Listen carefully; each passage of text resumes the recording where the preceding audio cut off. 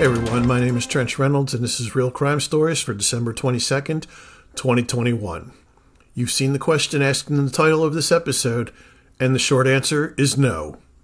But before we get started with today's story, if you'd like to support the show on Patreon, follow me on social media, send me an email, or pick up some merch, you can find all the links for that in the show notes or at realcrime.net.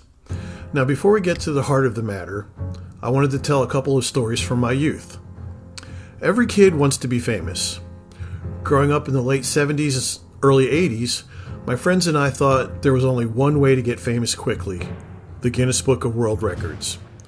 We would come up with ridiculous ways of trying to get into the prestigious book, which would mostly consist of how long we could keep a ball or balloon in the air without having it touch the ground. Suffice to say, we never broke any world records.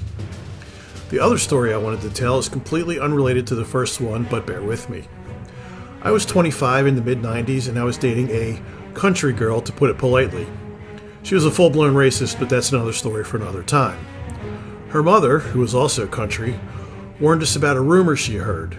She told us not to flash our high beams at any car that has their high beams on. If we did, we would be hunted down by gangs who were using the high beams to find victims for their gang initiations. Yes, because West Hooterville, New Jersey is well known for its gang problem. The rumor spread so far in the area that the newspaper, which covered most of South Jersey, had to publish an article letting people know that this was just an urban legend. The reason I told these two stories is that they both have something in common with a phenomenon that happened last week. Hundreds of schools across the country either closed this past Friday or beefed up security. Supposedly, there was a challenge on TikTok where kids were supposed to call in school shooting threats to their school on the 17th. Except there was actually no such challenge on TikTok. No one is quite exactly sure how this rumor started, but rather than being contained into a few counties like it would have been in the early 90s, it spread like wildfire across the nation. Even though it was just a rumor, it didn't stop kids from calling in threats anyway. This past Friday, police departments all over the country had their hands full picking up kids who were making these false threats.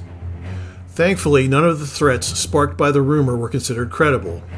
However, it doesn't help that there has already been a deluge of copycat threats in the wake of the school shooting at Oxford High School.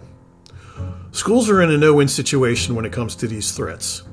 The vast majority of threats are usually unfounded, but no one wants to be that school that allowed a shooting to happen after a threat had been called in.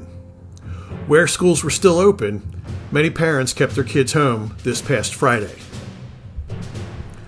My point being that kids have many more venues to try to obtain fame than previous generations, and they don't have to break world records to get it.